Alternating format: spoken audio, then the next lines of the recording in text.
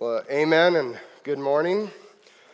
What an absolute joy to be back here with all of you and to see so many familiar faces as a lot of new ones.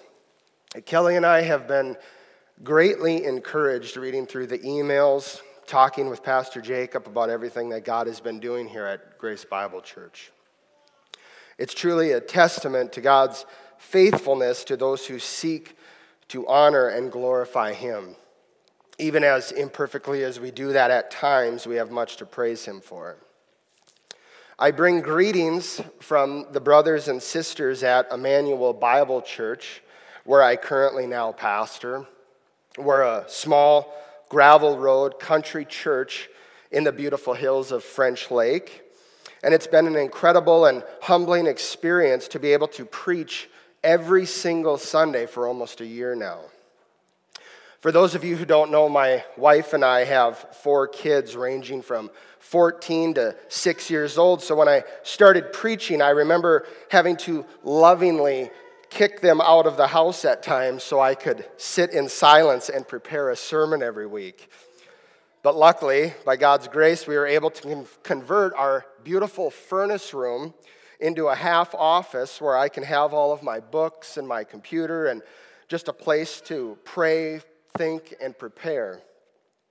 And I say all of that because as I sit down there and pray and seek God's guidance and discernment every week to shepherd a people who are out in the world for 167 hours a week, and I get one measly little hour to prepare them to stand strong for 167 more hours against worldliness, debauchery, temptation, and sin that is desperately trying to disguise itself as acceptable, I often think, who am I? But then I realized all I do is try and vocalize what my own sinful heart needs to hear. So the weight of this calling at times, it seems unbearable. But God in His goodness gives us exactly what we need, not what we want, but what we need when we need it. And Psalm 29 is exactly what I needed in this season of life. And my prayer is that by the end of this message, some, if not all of you, will have a fresh sense of awe and amazement at the incredible God we serve. So if you have a Bible, please open them to Psalm 29. I'll pray and we'll get started this morning. Father, we come to you in Jesus' name. Lord, we have much to praise you for today. Lord, we thank you for the ordinance of baptism, those 6 souls confessing their faith and allegiance to you. What an incredible display of seeing the word and theology come to life, to see it in action.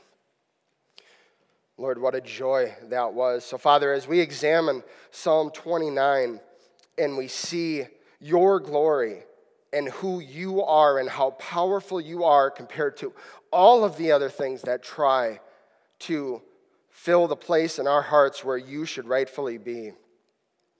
We pray that you would prepare our hearts and minds. I pray that you would remove the preacher from this message and have the people see only you. We love and praise you, and we ask these things in Jesus' name. Amen. So a lot of us are old enough to remember or have some recollection of the tornado that ripped through Joplin, Missouri in May 22nd of 2011. It was easily classified as a EF5 with its maximum width reaching more than a mile wide and winds topping out at 200 miles an hour. The storm was so strong that it's reported that pavement and manhole covers were thrown around like frisbees. Vehicles, buses, and semis were destroyed beyond recognition. Trees were uprooted and snapped like toothpicks. The storm claimed 161 lives and in total injuring 1,100 plus people. The devastation was immense.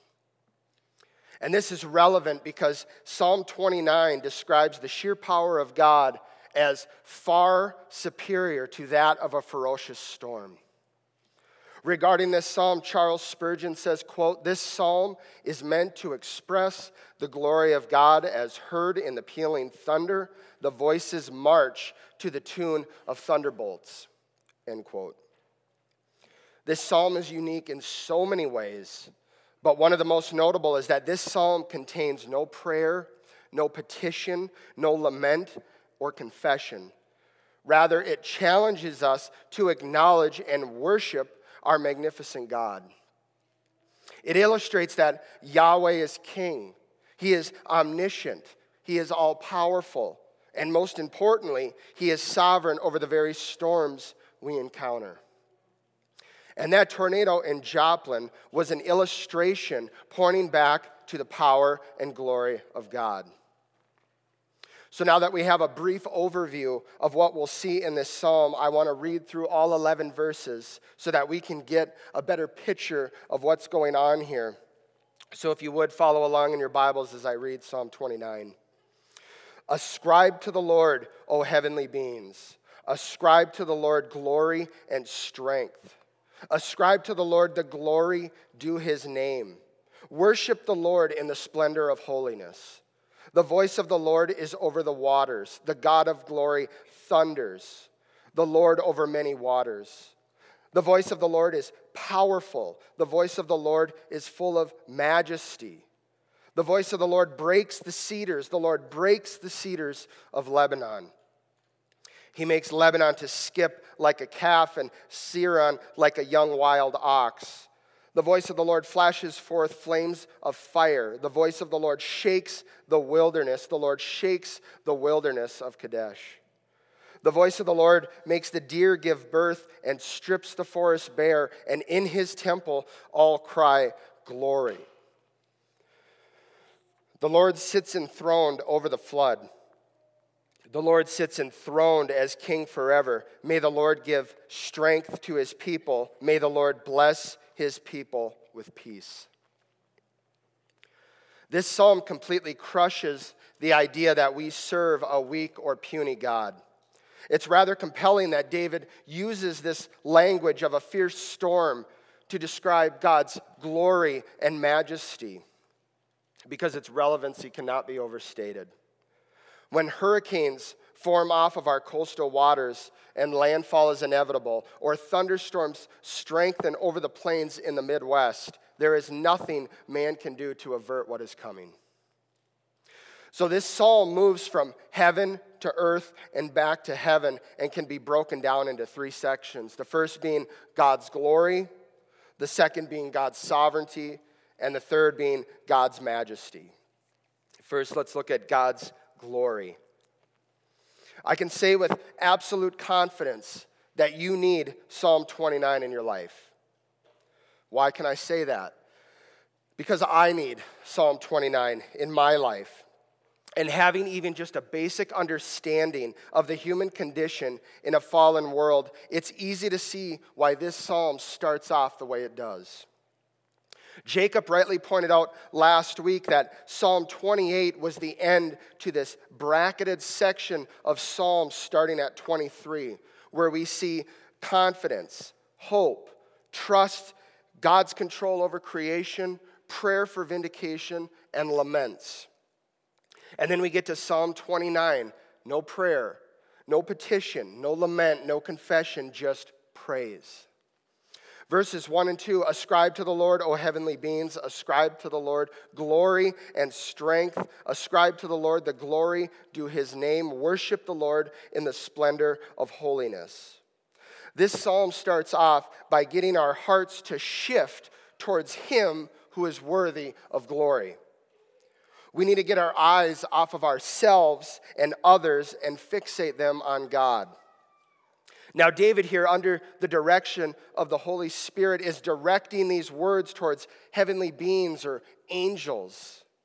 He's so filled with joy and praise that he invites the angels to join in his jubilation, pointing them to the true source of glory and strength and majesty, which is Yahweh.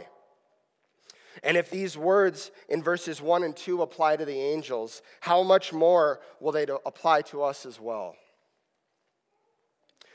These first two verses serve as a proverbial tornado siren alerting of this incoming storm.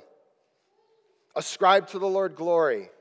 Ascribe to the Lord strength. Worship the Lord in the splendor of his holiness. When we see God like this, it comforts us during the storms we face every day. Now, the word glory here in this context means honor, admiration, dignity, splendor, reverence, similar to what you would say of a royal monarch. And I think if we're honest with ourselves, we would say that we value glory. We glorify things that are quite meaningless, but we're quick to throw around sayings like the greatest of all time. He's the GOAT, the best there ever was. There will never be another like him or her. Now, some of us may not like the attention. You may not like all the eyes in the room on you for achieving something monumental, but you enjoy the acknowledgement, honor, and praise. Whether that be making the big catch in the game that seals the win, or sinking the putt that secures first place on a 4-person scramble. Maybe it's the meal you made with very basic ingredients that people rave over. Or it's the comment from a boss who all of a sudden rewards you with a compliment of praise for your work recently. There is this natural desire in us to not only thirst for, but to ascribe praise and honor for a job well done. And that raises the question, why do we need to be commanded and reminded and encouraged to recognize and extol the glory of God? And the answer is sin. Sin has infected our hearts so deeply that we fail to realize that our hearts are in a war for where we direct that glory. And whichever glory rules your heart will dictate the direction of your life. Sin has a way of blinding us to the glory of God. We fail every day to acknowledge the glory of God when Isaiah 6 says the whole earth is full of his glory. And I'm going to ask you what I asked myself. Did you see that glory this week? When you looked around this magnificent creation, were you filled with a deep sense of the glory of God? Were you in awe and amazement at your Creator? Did you feel a sense of comfort by the strength of his hand? I pray you did, but I certainly fell short this week. Or did we just notice the busy schedules, the heaping piles of laundry, the stack of bills on the table, the mundane commutes to work, the seemingly insignificant conversations with little to no thought of the glory of God all around us? Sin has a way of replacing in our hearts the glory of God for the glory of other things. And when we realize and we remember that all other glories are pointing to the one who is the true manifestation of glory, we will see all those other things that we so eagerly strive for as meaningless. God is the main object of anything worthy of praise and adoration, and everything is meant to point to him. He is the fulfillment of everything worthy of praise.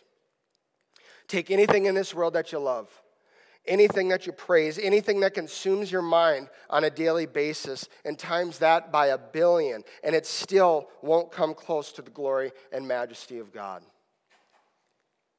Do the things we ascribe glory to have the strength to not only sovereignly create the storm, but also to calm it? We live in a society riddled with anxiety and depression and fear, and we see people chase things that we know that will never bring them joy. But when we ascribe glory to God, it does two things. First, it honors him, and second, it instructs us. No matter what the storms of life blow your way, maybe it's a phone call receiving the news of a loved one passing away, the ultrasound showing no heartbeat, hearing from the doctor that the cancer returned, a wayward child, an unfaithful spouse, laid off from your job. The list is endless. But when we direct our hearts vertically and not horizontally, and the glory of who God is tsunamis into our hearts, only then will we have a joy that says, come what may. Do we know this God? Do we know the name of the true God and not the false gods of the day, like Baal, who is thought to be the Lord of storms, which may be a point David was addressing here, showing how much more powerful his God was than Baal. Baal was just another Dagon put in with the temple of God and fallen flat on his face. Psalm 8:1 says, how majestic is your name in all the earth. You have set your glory above the heavens. Psalm 9:10, and those who know your name put their trust in you. For you, O Lord, have not forsaken those who seek you. Proverbs 18:10, the name of the Lord is a strong tower. The righteous man runs into it and is safe. Psalm 135:13, your name, O Lord, endures forever. Your renown, O Lord, throughout all the ages. And since we do not read our Old Testaments like we don't have the New Testament, Philippians 2:9 and 10.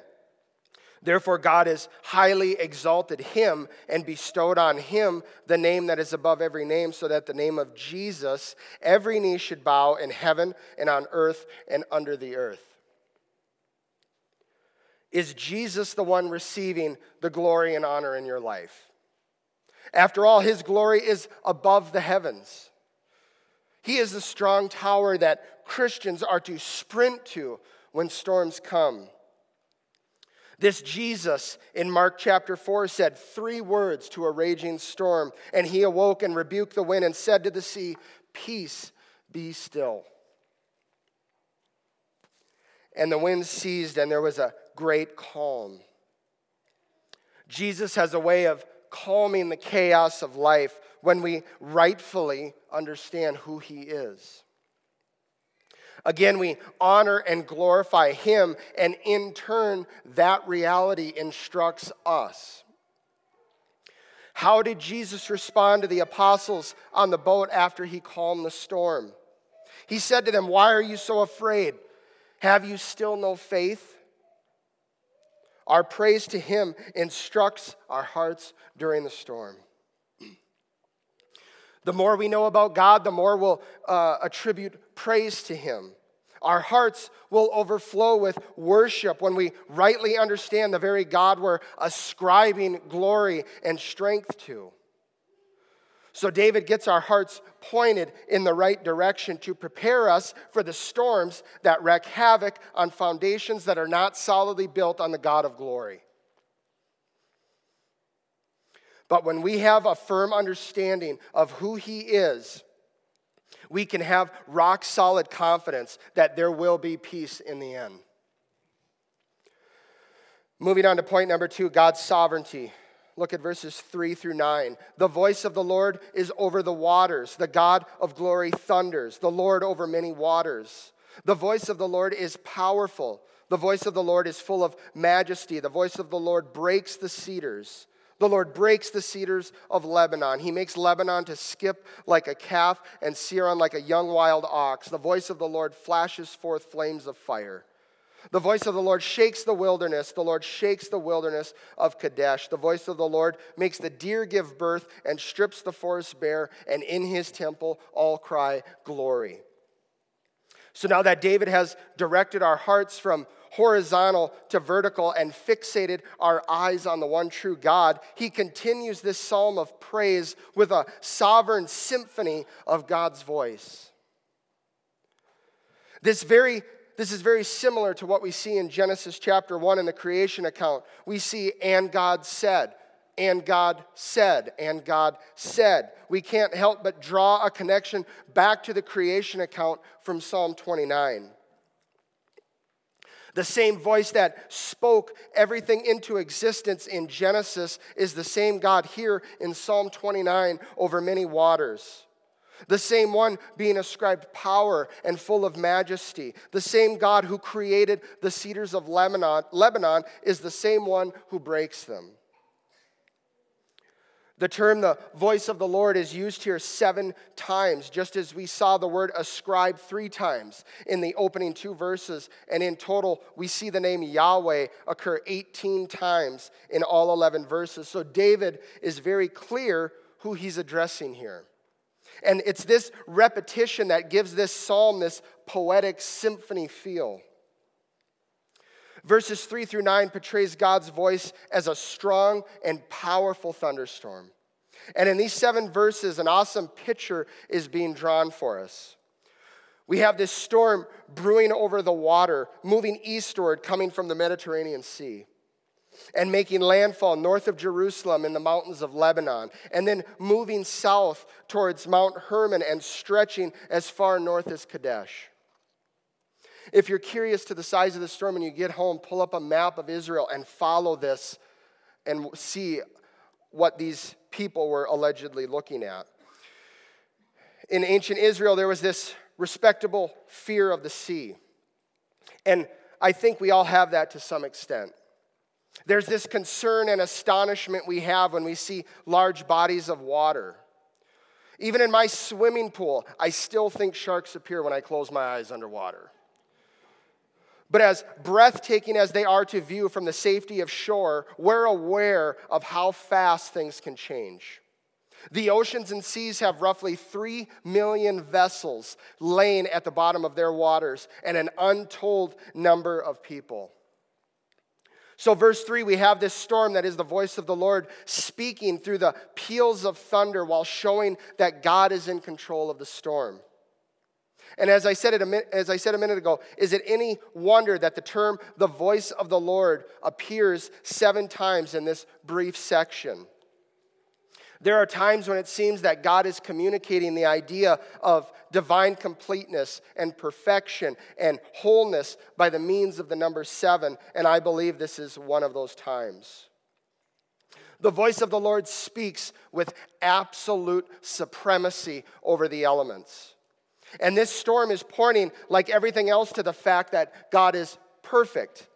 He is all-powerful. He never wavers. He never comes up short. He never grows tired. He will always be just as he always was, and we are to ascribe glory to that God. He is all-powerful and sovereign over the waters. He is all-powerful and full of majesty in verses 3 and 4, and he is all-powerful and sovereign over the mountains. The voice of the Lord breaks the cedars. The Lord breaks the cedars of Lebanon. These cedars were glorious trees. They were a sign of wealth and prosperity. Solomon used cedar wood in building his palace. They were also used in building the temple, which was almost completely paneled with cedar. It was also used in the construction of the second temple. And even today, the image of a cedar tree is found on the Lebanese national flag. And as magnificent and powerful as these trees are to signify to us, when we lose sight of the one who gave us these beautiful trees, the voice of the Lord will snap them like a matchstick. Why? Because everything marvelous points back to him. You think these trees are beautiful? Wait till you see who made them. You see the ocean as astonishing? Wait till you see who formed it. You see the mountains as breathtaking and magnificent? Wait till you see who shaped them. How can we look at anything around us and not see the strength and majesty and power and the glory of the one who gave all of it to us? Verse 6, even the mountains shake under the voice of the Lord. They skip like a calf and a young wild ox. The mighty Mount Everest is as steady on its feet as a newborn calf when God speaks. That measly 29,000-foot bump on our planet is nothing but a mere toy for Yahweh. May we never ascribe glory to the thing that's supposed to point us to the Creator. When we see Mount Everest, our reaction should not be, what a mighty mountain, but what a mighty God. We see these shaky mountains and thunderous majesty in a similar display of God's power and glory in Exodus 19. When God brings Israel into his presence on Mount Sinai. You don't need to turn there, but listen as I read from Exodus 19, starting in verse 16. It says, on the morning of the third day, there were thunders and lightnings and a thick cloud on the mountain and a very loud trumpet blast, so that all the people in the camp trembled. Then Moses brought the people out of the camp to meet God, and they took their stand at the foot of the mountain. Now Mount Sinai was wrapped in smoke because the Lord had descended on it in fire. The smoke of it went up like the smoke of a kiln, and the whole mountain trembled greatly. And as the sound of the trumpet grew louder and louder, Moses spoke, and God answered him in thunder. We see here that God's glory and holiness has not changed from the Exodus to the present. And it seemed that Israel needed constant reminders, as we do today, of the glory of God. God is sovereign over the wilderness. Verses 8 and 9, the voice of the Lord is now shaking the wilderness of Kadesh. The storm is moving southeast, it seems. It's heading towards Jerusalem, coming from the north, and it's sweeping across the entire country. The voice of the Lord causes deer to give birth and strips the forest bare. And what is the only response for such a display of power? Look at the end of verse 9. And in his temple all cry, glory. The praise that started in heaven at the beginning of the psalm with the heavenly beings has now made its way to earth. Every angel, man, woman, and child are rightfully ascribing to God glory. All of this is accomplished by the voice of the Lord, the word of God. In Genesis 1, God speaks creation into existence. He speaks the word and it happens. But the word is much more than some tone, pitch, volume, and rhythm, which contributes to its distinctive quality. The word is a person. We all know it, John 1:1. In the beginning was the Word, and the Word was with God, and the Word was God. And verse 14, and the Word became flesh and dwelt among us, and we have seen his glory, glory as of the only Son from the Father, full of grace and truth. Everything that is detailed in verses 3 through 9 sings praise to Jesus Christ, who is sovereign over the very storms that we encounter in this world. Matthew 8:26 and 27, and he said to them, why are you afraid, O you of little faith? Then he rose and rebuked the winds and the sea, and there was a great calm. And the men marveled, saying, what sort of man is this, that even the winds and the sea obey him? The very God causing the storm in Psalm 29 is the very God calming the storm in Matthew 8. And finally, our third point, God's majesty, verses 10 and 11. The Lord sits enthroned over the flood. The Lord sits enthroned as king forever. May the Lord give strength to his people. May the Lord bless his people with peace. David continues this symphony of God's glory after the storm has subsided by going back to one of the most majestic and powerful acts of God over nature in the Old Testament, the flood. The definite article there, the flood. The word flood appears only here and in the flood narratives of Genesis 6 through 11. It is the ultimate and supreme example of Yahweh's glory and sovereignty over the waters and over all of creation, and testifies to his position as king. Truly, he is, as Revelation 19:16 says, King of kings and Lord of lords. The God who has the power to bring the flood in Genesis is the same God who can give you strength for the day and for each and every moment of our lives. Notice the phrase in verse 11, his people. It's to his people, and only to his people does he promise strength. Just as he strengthened Noah and his family during the building of the ark and surviving the flood, so he will strengthen us when the waters rise and the storms come. And finally, God blesses his people with peace. What a way to end this psalm.